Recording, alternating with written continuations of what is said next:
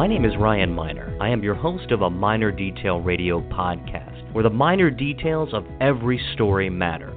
Each week, I talk to Maryland newsmakers, from elected officials, journalists, political candidates, to policy wonks and everyday Marylanders. A Minor Detail podcast is the fusion between Maryland news and politics. Real people, real stories, honest conversation. You can also follow us on the web at aminordetail.com. Sit back, relax, and have fun.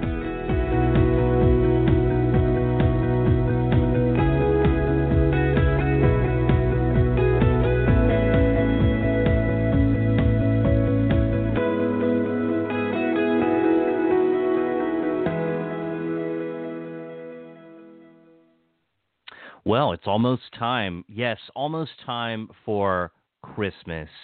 And if you're like my family, if you're like me, you will wait to the very last minute to do your holiday shopping, to do any shopping really, and you will stand in the scrupulously long lines at Target or other retail stores, and you will go so far to get away from even your home Target that from Gaithersburg, Maryland, you will drive to Annapolis, Maryland, like I did yesterday with my wife, yes, to go shopping. Well, welcome everybody to A Minor Detail. It is almost Christmas. Merry Christmas to all of my Gentile friends. Happy Hanukkah. I know it's belated Hanukkah to all my Jewish friends. And tonight I have the opportunity to have a good friend of mine and the new elected Montgomery County House Delegation Chairman, Marc Korman from District 16. He's a state delegate. He's going to join us on the show, and he's going to tell us all about what's going to be happening in session. Delegate Korman, thanks for joining us on the Festivus for the rest of us here on December 23rd. Thanks for having me. Yeah, I believe this is your first I believe this is the first time you've been on the show. It is. I've been waiting, so this is like a late Hanukkah or early Christmas present for me that you finally asked me on. So. Yes. Well, happy Hanukkah to you and to your family and to your two children and your wife. But it's very exciting to have you on the show, and I know when I asked you yesterday if you'd be interested in coming on, I understand that you're heading out of town. We're going to Florida tomorrow, so we just had to make sure we were far enough along on the packing that I could spare the time. But the kids are asleep, the suitcases are packed, nothing is stirring, so I'm good to go. So all is calm and all is bright down in Bethesda tonight. So right. Well, very good. Delegate, it's a real pleasure to have you for the first time, and I'm sure first of many. And as we try to make this program work in Annapolis, as you probably are aware, I'm going to be doing a live gig here on Thursday nights at Harry Brown's when Annapolis kicks off, beginning on January the 17th. So it's going to be a lot of fun. It's going to be my first actual opportunity to cover session as a journalist and as a podcaster and as a blogger.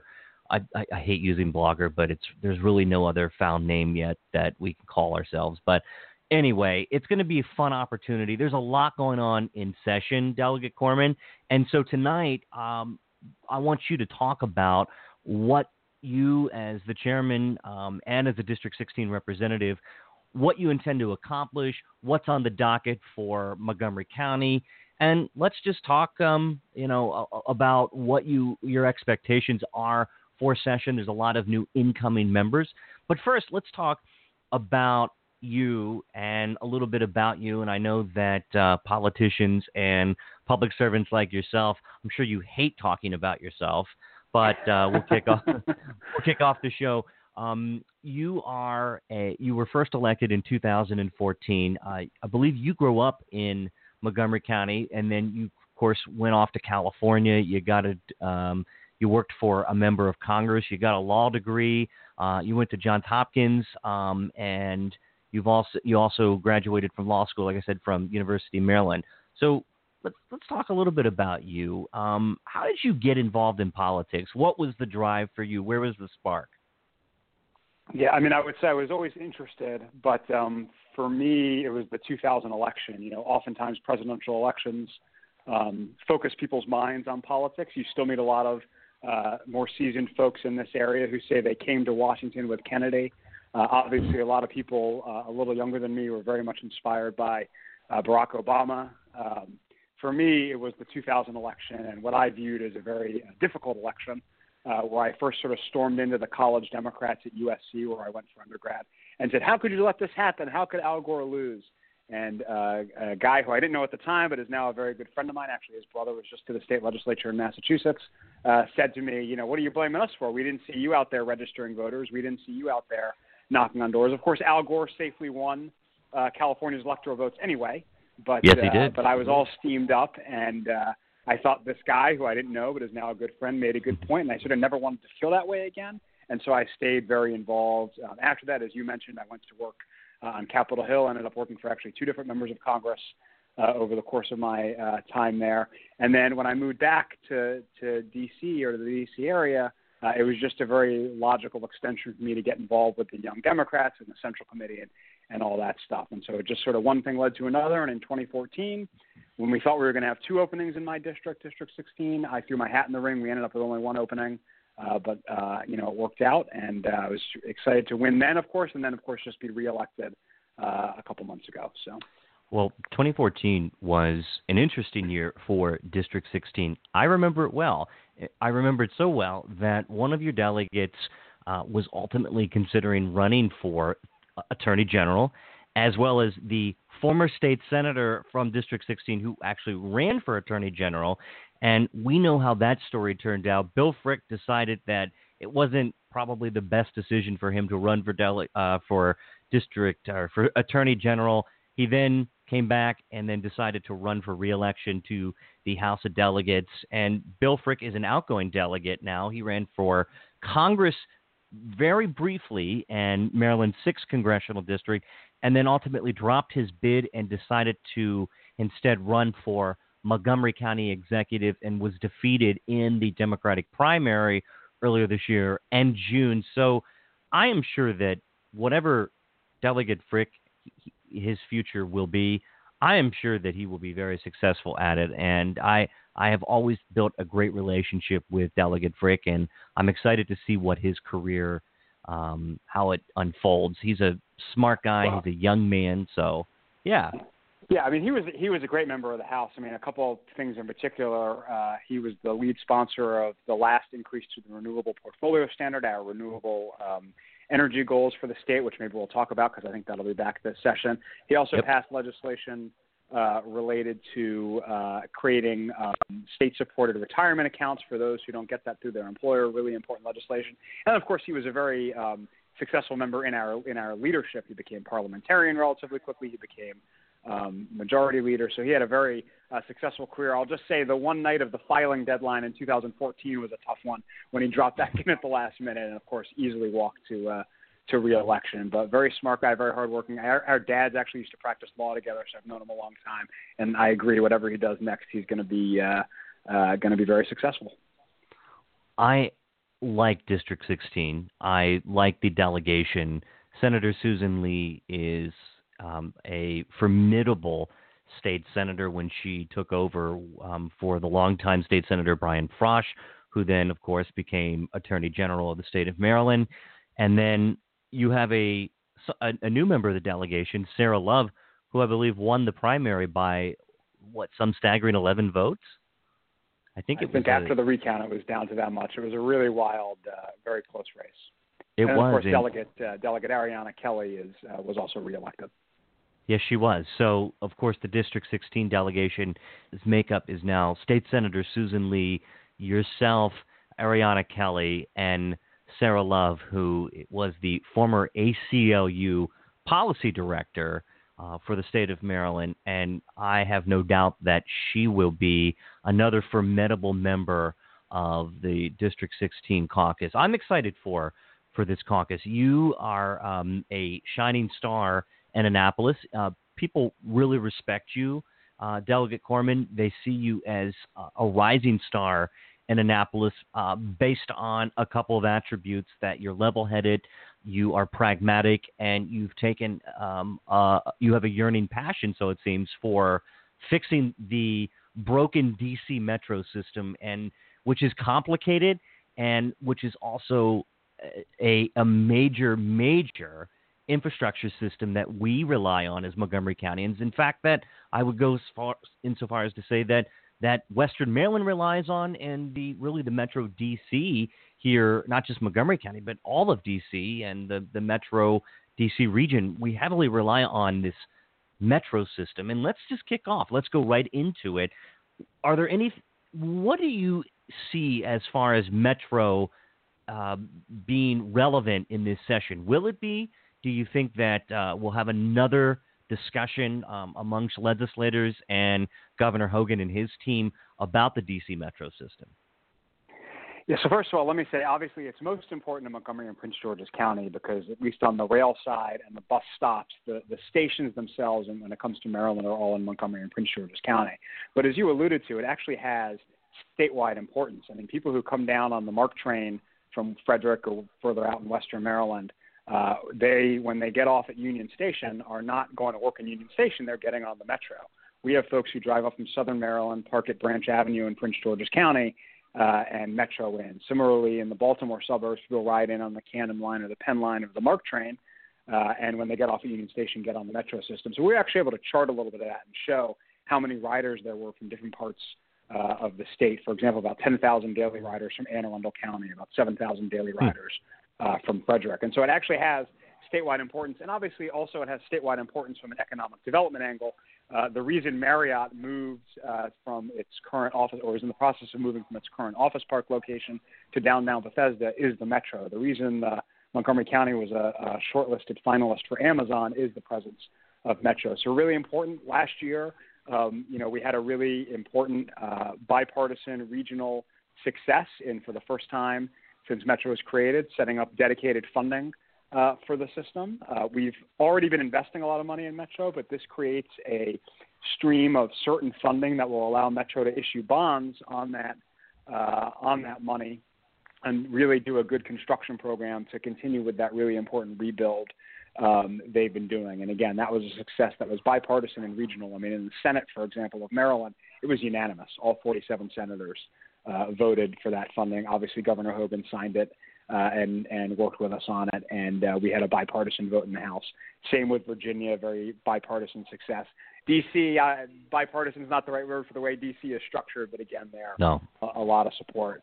I think what you're going to see this coming session is a little bit more of a step back and see how it's working kind of a situation, more back into the oversight, which we've tried to restore beyond any legislation or bills, make sure that people at WMATA, at Metro, really understand that they're being watched, and we expect them to perform. We expect them to invest this money appropriately in the rebuild. We expect them to prioritize safety. And frankly, we also expect them to prioritize service, which has been one of the challenges with Metro. We want a safe system. We want a system where the investment is being made appropriately, but it also has to be a system that people want to ride, because just moving empty trains back and forth is, fun for train guys like me, but not all that useful for the region. And so we want to make sure they're prioritizing along with safety service so that people are going back to using Metro. Ridership has dropped for a while and now sort of flatlined, and we want to make sure that it starts to rise up again and it becomes a really, first-class useful system for the region and for the state. Journalist Matthew Iglesias of Vox, Vox.com, he wrote a piece back in fact, December 2017, December 29th, to be exact. And the title of the piece that he wrote is called How to Make Metro Great Again. And he talks about, right now, he mentioned, as you just did, that Metro is in the midst of a pronounced decline that seems driven primarily by a declining level of service frequency and the urgent need to do a bunch of repairs, and then in turn that was driven by a series of bad breakdowns themselves and then reduced ridership. So we saw in the last couple of years that the metro system has been unreliable for DC commuters, and it's partially because the trains often do break down. So what is it that, based on your expertise and your research, what is it that we need to do? Is it the outdated cars? I know that they've replaced several of the cars, especially on the Red Line. I've taken them. The 700 trains are I think not 700, but 7,000. 7,000, yeah. They're fantastic. I take them in and out of DC quite frequently when I go downtown, and it's actually a pleasure. It's a market upgrade from the old yellow carpeted Metro cars that have a funny stench to them, and they're just old. And you got into the system, and you got into the car, and you felt like, Delegate, you were back in the 70s, late 80s, and it just had no sense of modernity in the cars, but they updated that. So do you see the entire Metro cars system being upgraded to the 7,000 model? Yeah, so they're in the process of buying the 7,000 series. It's not perfect. There have been some issues with the 7,000 series. There's been the terrible problem of how the blind interact with the cars. There have been some software problems on them. But overall, if you look at the numbers, they break down and have and get taken out of service far less frequently than those older trains. And so that makes a huge difference, because if you don't have to offload the trains as often, that's not creating the same kind of backups and problems on the system, makes it much more rideable. The truth is, WMATA for the rider, and I'm a daily rider 9 months a year. I ride from Bethesda to Farragut North for my day job. Metro's only as sort of reliable as the last breakdown you've had. So if we can make those breakdowns, fewer and further between, that obviously is going to make a difference with ridership and draw people back. The rail car investment is a big part of that, but it's also a lot of really basic track and tunnel work that needs to happen.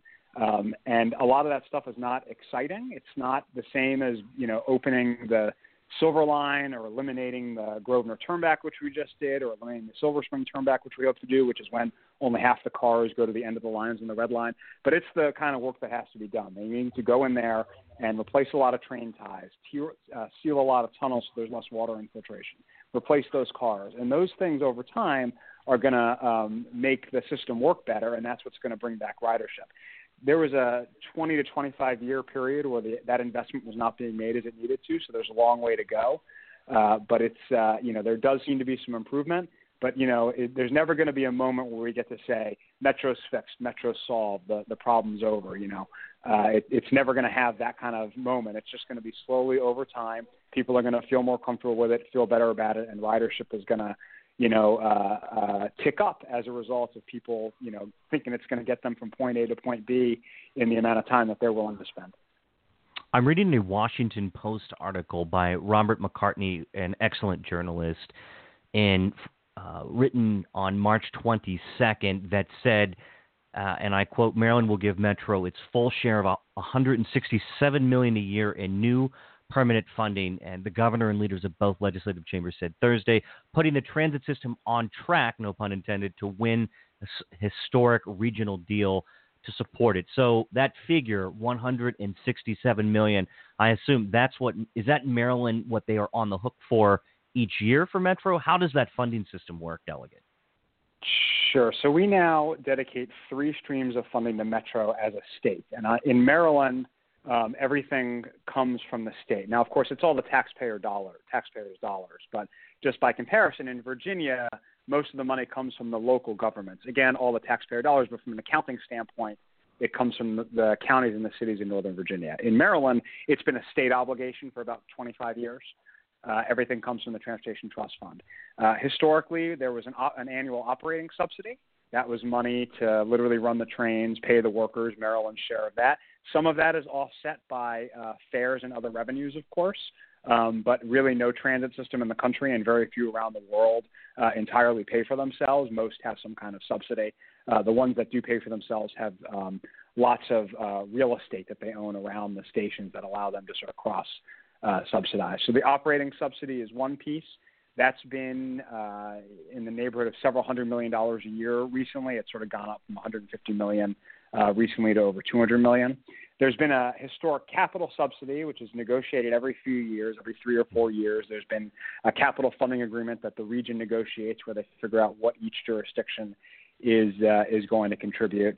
And now we've added this new dedicated funding source. And the reason the dedicated funding source is important is for the reason I referenced earlier, which is it's not a 3 or 4 year deal. It's a permanent source of funding that Metro can issue bonds on. and do a capital improvement program the way we have at the state or county level, where we can issue, general obligation bonds that are backed, by the state or the county to really invest significant funds.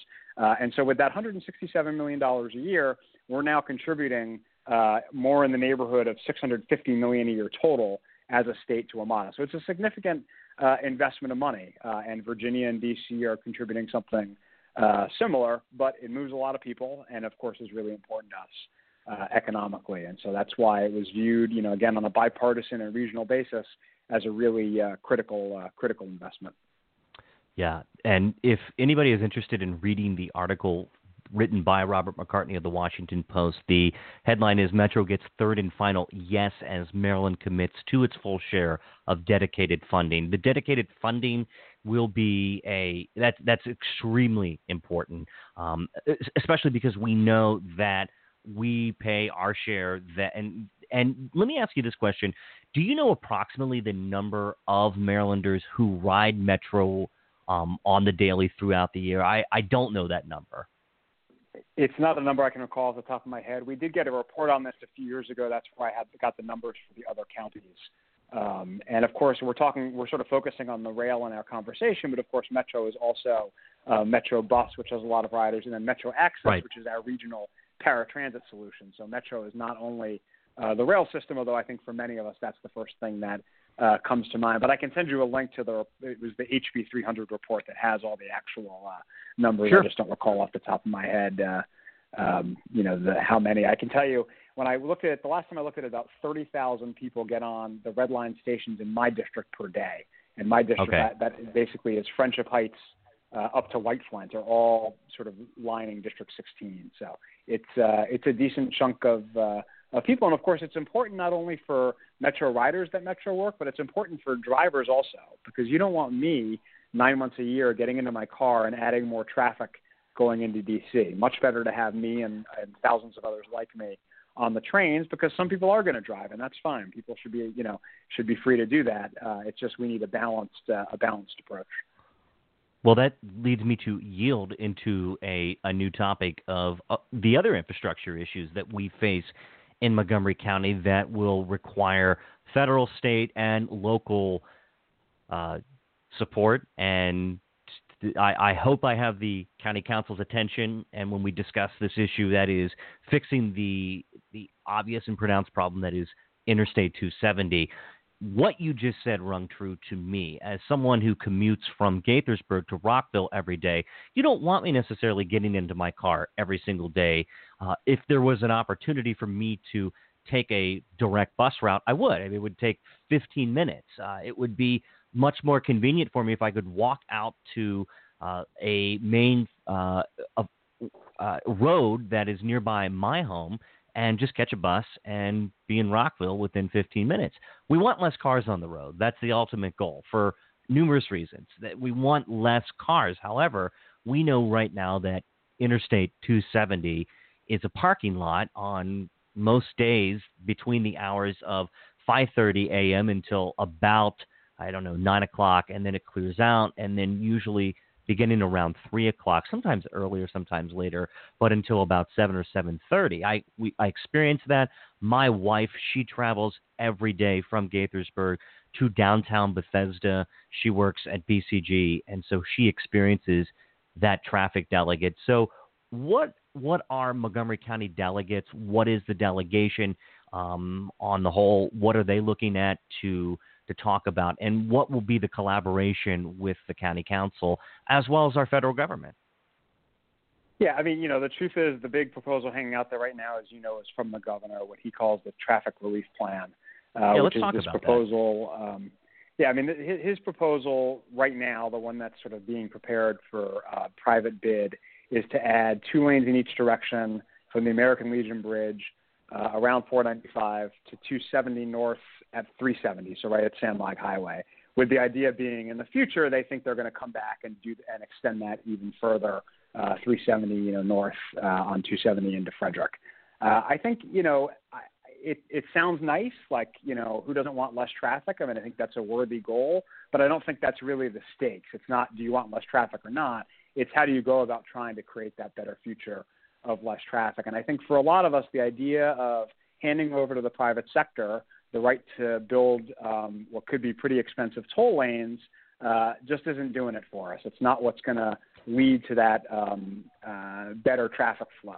I mean, first of all, if you're going to make this kind of investment, a lot of us believe, transit should at least be a part of that discussion. And right now it's really not. And so that's really important. Not that everybody, again, has to ride transit. It's not that 100% of people have to get out of their cars. It's actually a relatively small percentage of people who, if they shift the time of day or, how they're traveling, can make a big difference in traffic flow. I think also importantly, I don't fully know all the details of this, but if you look at what the county councils proposed before, you were talking about the parking lot on 270 in the morning and the right. evening. Well, the truth is that parking lot is only in one direction, right? Yes. I mean, I've commuted on 270 not regularly because of where I live and where I work, but I'm very familiar with that commute. I used to live off 270 in Rockville. That's where I grew up. I certainly had to go in that, in the direction of the traffic both times of day at various times. So it is mostly, not all. There's always some people traveling in weird patterns, so you would never reverse every road. But just as Canal Road, right, is reversed to go in the morning to D.C. and out at night, the county council's proposed doing something similar on 270 with reversible lanes. So I think that kind of solution is a little bit more interesting than let's just add 2 toll lanes in each direction, which feels a little bit like the governor sort of grabbed a magic marker and a map and said, this is how we're going to quote unquote solve the problem. Just one more thing about this is there's a bit of a disconnect going on, which is the governor has announced that this is his plan, 2 lanes in each direction, but there's also unfolding right now this environmental impact statement process that the state is running under the federal National Environmental Policy Act requirements. And under that review, they're looking at alternatives. So it's not just the 2 lanes in each direction that the governor has said. And so there's this disconnect where on the one hand, they've said, this is our solution, this is what we're going to do. On the other hand, they're sort of what seems like pretending to study other options. And I think that's a little disconcerting for a lot of people. And a lot of my constituents have expressed surprise that none of this seems to require a vote of the legislature, right? So with the $167 million for Metro, for example, that required an affirmative vote of the legislature. This proposal doesn't require that. The governor is operating under his authority under the public-private partnership law and our general budgeting rules. And I think this is a really big deal. I respect that the governor was elected by the state of Maryland or reelected, but so were the delegates and senators in the county council. And so we think there should be a role for the legislative branches as well to work with our executive leaders to figure out what's a solution that is, going to solve the problem and, not just sort of make a big, bold claim because you want nice headlines, but really, get to what you're talking about, which is sort of a better future for those who have to commute on that corridor. That has been the criticism aimed at Governor Hogan by several members of Montgomery County's delegation, as well as our local county council and former council members, that when the governor drafted his plan to fix Interstate 270, Delegate Korman, that they simply just weren't at the table. And I think that's a fair criticism. Yeah, and I put fix in quotes because it's not really clear that this will fix it. I mean, generally speaking, if you widen lanes in roads in populous areas, demand will induce, right? And so they'll just fill back up. And you can find the articles from the late 90s when they expanded 270 through District 17, where you live, where I grew up. And the engineers said, wow, those lanes, they filled up a lot faster than we expected. Now, in this case, they're going to toll the lanes, or at least that's the plan. And so they say, well, they won't fill up as quickly because we're going to toll them. Well, the problem with that is that means people aren't riding in the lane. So what have you done in terms of resolving traffic? You're still going to have that unidirection parking lot that you were talking about, inbound in the morning, outbound at night. But you're just going to have expensive toll lanes for the few who can afford to ride on them. So there's definitely some issues there that just sort of need to be worked out. And it would be good if we could work them out in a collaborative fashion instead of sort of being dictated to, which unfortunately has been a bit of what's been going on thus far. I think that's a fair criticism. I do. I believe that this is definitely has to be a synergistic approach, that there's collaboration, especially between District 15, 14, 15, 16, 17, 18. This is a massive issue that there is an opportunity to fix the American Legion Bridge. It's just the question of how. What is the process? How much is it going to cost? What is the plan? What is the strategy? And I believe that once we begin to fix the American Legion Bridge, we move upwards from there, we go north, and then the question is, will residents of Montgomery County be open to perhaps widening of roads?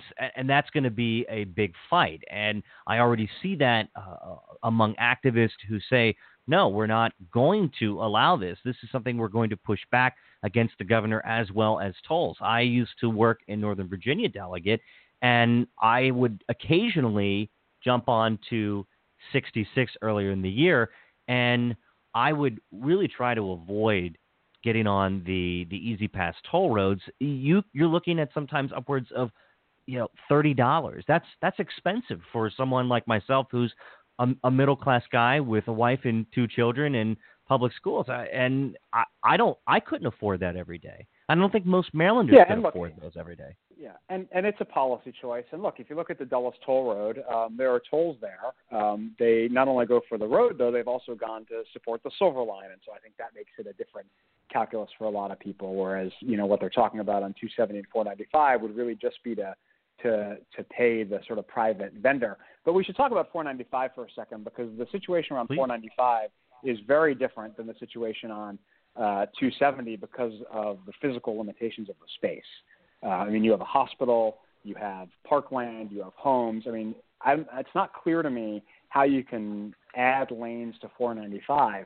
And we've gotten a lot of what I would call sort of blasé assurances from the secretary and from the governor about this, but they've never really explained how you're going to be able to add capacity there without taking land, taking homes, taking businesses, which they claim they're not going to do. But if you look at some of the documentation, it's a little less decisive in the actual documentation than it is in some of their verbal rhetoric. And so I think that's a really big issue around 495. Again, different parts of the road are different. If you go really far north on 270 towards Frederick, that's very different than the very jam-packed in developed area around 495 and the sort of Silver Spring area. And so I think there just needs to be a much better conversation about that. And thus far, just to be honest, the MDOT, the Maryland Department of Transportation, and the governor's office have not been willing to have that conversation, and that's been difficult for a lot of us. Fair enough. Moving on to the delegation. You were elected chairman of the delegation. Do you have any competition? There has not been, I think, an actual recorded vote for delegation chair in all of recorded history, as far as anybody can tell. So usually we tend to work these things out. But, we had a weird situation. Shane Robinson, who had been our terrific chair for 4 years, did not get reelected. And so it was just sort of a strange transition period. So really excited to be chair with, we have 10 new members of our 24 delegates. The year I came in, there were only 5 new members. Vice chair is Al Carr from District 18. Who's been serving for about 11 years in the legislature now. And then we also have a caucus chair in Ariana Kelly and a caucus vice chair in Janelle Wilkins, who is an even newer delegate than me from District 20. And so we've got a really nice team of folks to try to help us as a county team, navigate the halls of Annapolis. I believe there's a new delegate in every single district, if I'm not mistaken, or at least I think except 14. I think 14. Yeah, I think 14 is the one that was right. steady. Although even there, Delegate Queen is a relatively new delegate. She has not served a full term yet. So we've definitely had a lot of turnover. And the delegation now looks a lot more like Montgomery County. Montgomery County used to look more of it used to look like you and I. And now it's a majority-minority county, as you know, and our delegation reflects that a little bit better than it used to. It's actually majority female. We have 13 female delegates. We have African-American men, African-American women, Latino, Latina, gay, straight, Asian-American. And so it's the delegation is definitely sort of developing as a whole, which is good because, as you know, part of what we have to do in Annapolis is explain what Montgomery County is, what we look like, what it's really like on the ground here. And the reputation is a little bit different than the reality. We have great assets in Montgomery County. We have great constituents, great amenities, great opportunities, but we also have some significant challenges. And the delegation looking more like the county really does, I think, is going to help make people realize that in Annapolis. The delegation, I presume, is unified in its policy agenda, and each separate district, starting out with District 14 that goes into 20 to 39, they have their own policy goals that they, of course, want to accomplish. But as a delegation on the whole, let me ask you this question. Is Montgomery County, is it the largest delegation to Annapolis? It is. Okay. Yep. So what are some of the agenda items that the delegation, the entire delegation, is looking forward to bringing to the legislative table during the upcoming 90-day session? Yeah, so I think the biggest thing that we're always sort of unified around is education funding, both on the operating side, and we can talk about Kerwin a little bit, although, as you know, the Kerwin Commission, which was this commission looking at the state's sort of operating education expenses, how we hire teachers, how they're trained, what they're paid, what they're teaching, pre-K programs, all these things, is sort of in a little bit of a turnaround state right now. But so that's obviously really important. It's important every year, even when we don't have Kerwin. And then the capital side, the school construction side, has been tremendously important, for many years. But I'll say the last 4 years, we have focused as very unified fashion as a delegation to try to make sure we're bringing back more money from state accounting for school construction. We've had some success. We've increased state allocated school construction dollars to Montgomery County by over 50% over the past 4 years. It's not enough. There's a lot more to do. We have overcrowded schools, and we have schools that are just aged that need, new HVAC systems and other things. But we've really had a lot of success there. And I would say those things are the top priorities we have going forward into the next session. There'll be other things. Transportation has historically been a big one.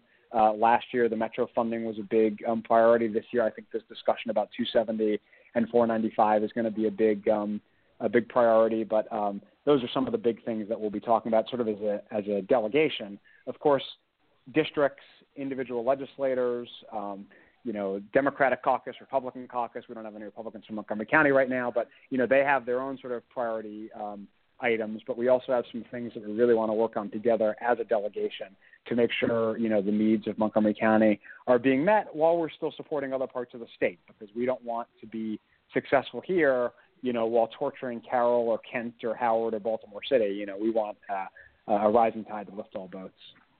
Well, having spent some time in Annapolis and understanding to the extent that I do how the session works, the budget always takes up a huge amount of time. It takes precedent, of course. And the governor of the state of Maryland, if you look at how this governorship and how our state constitution sets it up, it yields tremendous power to the governor in that he sets the budget. In fact, Rich Madaleno stated this many times throughout the campaign when he was running for governor, that the Maryland governor, as instructed by our state constitution, yields a significant amount of power, perhaps being the most powerful governorship in the 50 United States. So the budget issue is always a very time-consuming and laborious topic to discuss. Let's skip that, and I'm interested to see. I mean, it's very complicated. Come on. Okay. No, instead of skipping it all ahead. Well, instead of skipping it all together, tell me, whether maybe the highlights. Are there going to be any major fights, or is there going to be any pushback against the governor? Obviously, we don't know what the budget looks like yet, but will the governor be able to say that in the year of 2019, he has dedicated the most amount of education funding yet in a single budget? Is that going to be a plausible remark from the governor? I mean, I guess by law he has to. Yeah, so I think, first of all, to your point about it taking up so much time, something the Speaker of the House always says is that the budget's the one bill we have to pass to go home, which is true under the state constitution. So all this other stuff is great, but the budget is sort of the sort of key piece of business. The governor's power on the budget, what you were describing, is basically on the operating side. The governor can set the level of spending, and the legislature can cut line items, but cannot increase an operating budget line item for the next budget year. We have some tools to allow us to potentially increase it in future years, or some other sort of things we can do that have happened. But generally, it's the governor's authority to set, and we can only reduce. We can't increase. I think we're entering a strange year because for the first time in a long time, the budget projections for the coming fiscal year are well in surplus. It's probably the first time since the Great Recession. The long-term budget projections, sort of the out years, don't look that way. But what will be fiscal year 20, the budget is in surplus. And so there's a little bit less pressure than there's been the last 10 or 12 years for the governor to propose cuts and changes. And those cuts and changes could come both in the level of operating spending, but where both Governor O'Malley and Governor Hogan have also put a lot of their eggs is in changing various funding formulas. And it doesn't look like we're going to have to do that in this coming budget year because the budget's in surplus. And so I think there'll be less fights for that reason. Where you will see fights is the amount of money that's been set aside for education above and beyond the formulas because of the new education lockbox that we all voted for at the ballot this past year. Yes. How that money is allocated is where there's going to be some disagreement. The governor has stepped forward with a pretty expansive plan for school construction. A lot of folks need school construction all around the state. It's really important. I spoke about it a few minutes ago, but a lot of people also have their eye on that funding for the Kerwin Commission recommendations, whether it's this year or next year. And, of course, the truth about that money is most of that money really, that casino money, is not new money. There might be some increase in casino revenue over time, but that's money we've been spending on other things. And so that will be a little bit tricky budget-wise to negotiate all that. But overall, the budget picture for next year is one of surplus, which is different than the 3 years I've been there and really the 10 or 12 years before that. Tell me a little bit more about some of the hot ticket items that will be on the docket this year in Annapolis that people typically will come down and testify in support of or in opposition to. Do you anticipate this particular session being contentious? Look, the governor just was reelected by an overwhelming majority of Marylanders. And I wouldn't say that he has any particular mandate, but I believe that he clearly was elected by a Republican nonetheless in the state of Maryland by a significant number. Do you anticipate any true legislative battles that are going to unfold on the House floor? What do you see happening in this session that will be something newsworthy that guys like myself will just love to cover? Yeah, in terms of the House floor, obviously the situation there was very different than the governor's race. The Democrats picked up 8 seats on the House floor, and so the Republican caucus on the House floor is, on the decline, based on the last election. I think, some issues that could be hot button. One is a potential minimum wage increase. I think that's something that's sort of been on the docket for a long time, and I expect that will probably, be back at the forefront. It's sort of an interesting one for Montgomery County because it's probably going to be the sort of Fight for 15 initiative. And as you know, Montgomery County is already moving in that direction on a path that over the next 3 or 4 years now, I think, of where that's being phased in. So even for the business community in Montgomery County, they actually support raising the minimum wage to $15 at the state level. But that's one where you could see the governor, as he did on earned sick leave, maybe take a different view than the majority of Democrats in the House and Senate. Another one is, as I referenced earlier when we were talking about my friend Delegate Frick, there'll be another push to increase the renewable portfolio standard, which is the percentage of electricity we generate from renewable sources in the state. This is something the governor vetoed. He vetoed Delegate Frick's bill a few years ago, and that veto was overridden. What's odd about that is the RPS, as it's known for short, actually began under Governor Ehrlich, a Republican, so it actually has a bipartisan history. But Governor Hogan has not shown much love for it, I'll put it that way. And so that's one where I think, that issue is going to be back. It's the top priority for a lot of folks in the environmental community, so you could see some fighting there. One where you may see less fighting, to end this little point on a positive note, is healthcare, where last year there was a great bipartisan negotiated success on this reinsurance program to help with the Obamacare exchanges.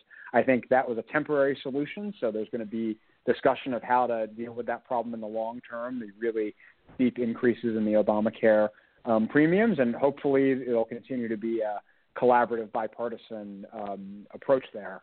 and it won't just devolve into partisan fighting like we see in Washington. Speaking of which, yes, the House of Delegates picked up 8 seats in the Democratic caucus, which was incredible.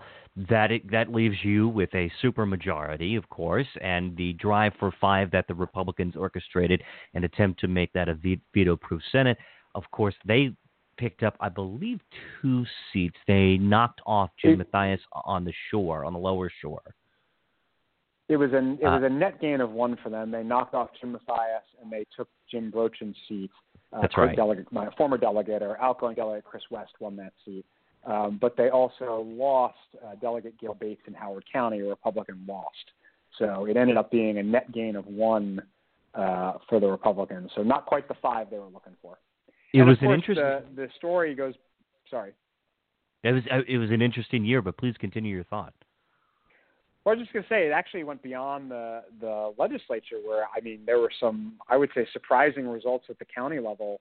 Some notable county executive upsets with Democrats winning, but state's attorney races, county commission races, where Democrats really did well sort of overall. And it really shows, Governor Hogan was a bit of an outlier. There's a lot of reasons we could talk about why that is. But he really was an outlier in terms of how he did this election when you look at what else happened in Maryland. I agree. The legislature is, like I said, 8 new members.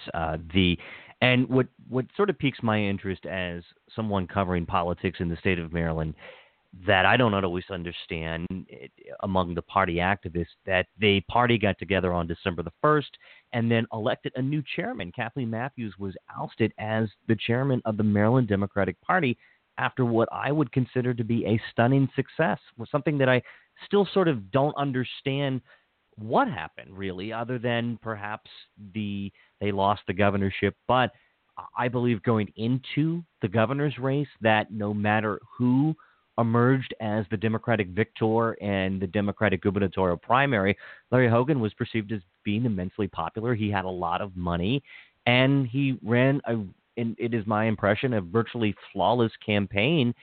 So I'm just surprised that that the party knocked her off as the state party chair. I thought Kathleen Matthews was an exceptional state party chair, and she certainly has the metrics to prove it. Well, and I think the Democrats should thank her when she took the job as party chair.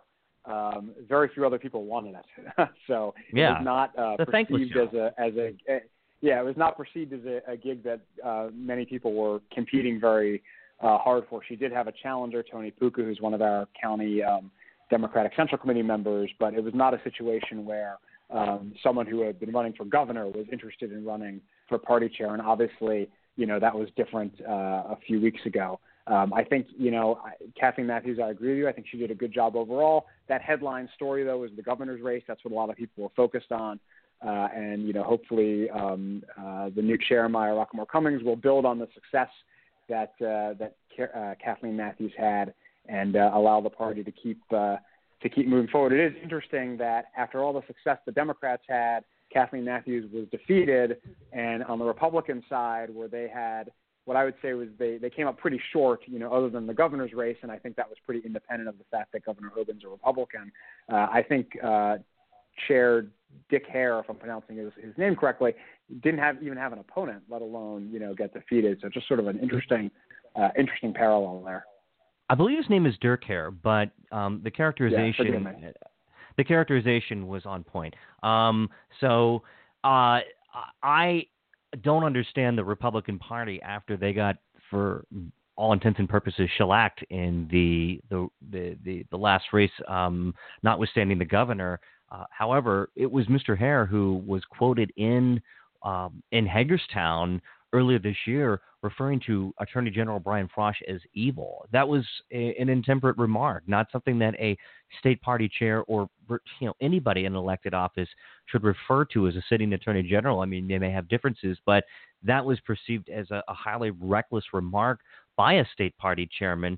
But if it's any indication that this state party chairman could move next door to an adjacent to to an adjacent state and run for run for Congress and be elected, like Alex Mooney did when he was Sure.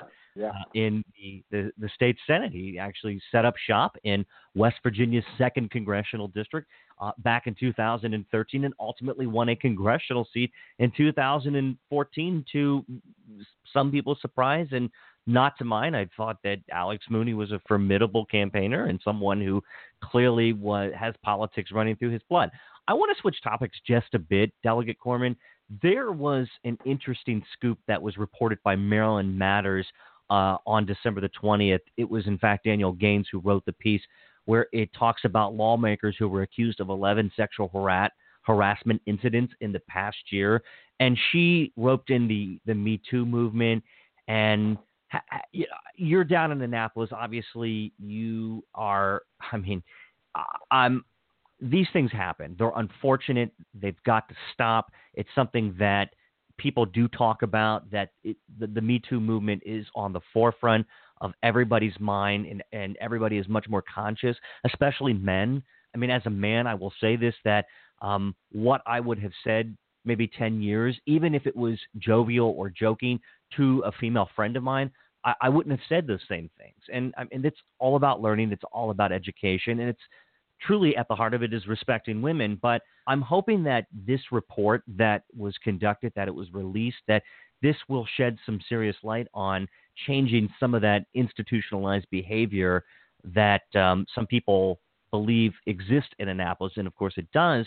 But there's many great things that happen in Annapolis, but people do understand that sexual harassment or Me Too incidents can occur. Do you want to comment on that? Well, first of all, great credit to my seatmate, Delegate Kelly, who the reason we have those numbers is because she worked very hard to pass a piece of legislation that would change the level of accountability for these types of incidents in Annapolis. And again, like all legislative successes, it doesn't automatically solve the problem. It's not perfect, but even having those numbers is new. We're going to have a much more intensive training than what I got when I came in 4 years ago on these things. And I think those kinds of stories are really important. I'll also say my other seatmate in the House, Delegate-elect Love, came out publicly with some accusations about a legislator a few months ago. And I think what was important about that wasn't necessarily what I thought was important about that was it showed the type of behavior to people that they should be on notice for and should be aware of how they're acting. Because I think for a lot of people, especially older than you and I, they were probably surprised to hear that type of behavior crossed the red line. And so I think those kinds of stories and transparency is important so that people realize how it is that they're supposed to sort of appropriately behave. And, there's no question that legislator to young woman, whether that's a staff, intern, lobbyist, is probably the most problematic kind of behavior. But I think in general, how legislators or high-powered lobbyists or others treat everybody else, people should sort of be on call for in terms of verbal abuse. So it's not only sexual assault, although I think that's sort of the worst situation, but just generally how you treat interns, how you treat staff. If you're a lobbyist, how you treat the security guard. I think people just need to, be on notice a little bit and that their behavior needs to be adjusted. And again, full credit to my colleague, Delegate Kelly, for really pushing forward what can be a difficult conversation. I'll be honest. I've stood next to her at a lot of town halls and meet and greets and other things where it can be a little uncomfortable hearing the story she has to tell about Annapolis, which is a different way than I, frankly, as a legislator male, have experienced Annapolis. But it's really important, and I do think that culture is changing, and that's important. Well, that culture exists. I was at one time a Hill staffer about 10 years ago, and I worked on Capitol Hill, and I was subjected to and participated in many of the Capitol Hill social events where after work, as you know, Delegate Korman, you often attend functions. You attend mixers, you attend various events throughout the Hill, receptions with lots of alcohol and with all the free food that you could imagine. And in fact, if were a poor Hill staffer like I was, and I was like living in poverty when I worked on the Hill, I can tell you that we would find various, not only to network at, but the after work receptions, we would eat there too because we couldn't afford to eat most times. So we would scavenge the Hill and find some interesting receptions and meet really interesting people, and network and do all the things that Hill staffers do. But the culture exists. And I want to give credit to your colleague as well in District 16, Delegate Ariana Kelly. The consent bill, that was incredible. That is such an important bill. My wife was a huge champion of that, to teach that in public schools. So I'm really proud of that. Well, the person who gets credit for that is not Delegate Kelly. It's Delegate Kelly's daughter, Maeve, who was really the impetus behind that and came and testified over a course of a couple of years. And it really had a huge impact. Let me ask you this question, and as we wrap up in the next 5 minutes, what's happening nationally, I try to stay away from that as much as I can, but as someone who does my very best to get out a good story, to always provide the facts in journalism and do the investigative work, and it's a passion of mine, and I hope that I can continue to doing it as long as I am able to do so. But where do you see, as a state delegate, as an elected official, the relationship between you and the press? Obviously, we have a great relationship. You've agreed to come on and talk, and we have an open and honest and engaging conversation. But do you ever see a breakdown between some members in Annapolis, between the press? Is there any contention there? It's just not viewed the same way that the president views it. I mean, I'm not sure if you're going to be able to benefit from using the sort of press bullpen area, but that's just a set of offices that's right in the hallway that we all walk by and stick our heads in all the time. I mean, of course, the situation in Annapolis is just so different because, my gosh, we are like thirsting for press in Annapolis. I think one of the challenges we have in this county and this state, and part of the problem we've had with voter turnout in non-Trump years, is sort of the lack of media attention. I mean, that doesn't mean I like being badgered with questions all the time, but the point is we want our what we're doing to get out. We want people to be more aware of us. So it's just a very different relationship in Annapolis than what you see in Washington D.C. and the president's treatment of it. It's a much different atmosphere. But of course, as you know, it's not that I always agree with my Republican colleagues, but overall, the relationship and the atmosphere in Annapolis is so different than Washington D.C. In terms of the lack of the lack of poison in the air. That's Annapolis right. is a very functional place. I objectively agree with that statement. I've noticed that there is a very specific congeniality between the different parties, even though you have some intense discussions, even though you passionately defend a piece of public policy of which you are championing, and you go back and forth and you debate it. That's the whole point. Annapolis is functioning, and there's always room for improvement. However, I do see that Annapolis is much more unified and much more glued together, rather than the dysfunction of Washington, and that's unfortunate. I see what's coming out of Washington. It's heartbreaking. Yeah. I mean, there'll be a few headline issues every year where we break down along partisan lines, but a lot of what we pass hundreds of bills, and I think you've probably seen some of the voting sessions down there where we're just pouring through bills because a lot of them are not partisan issues.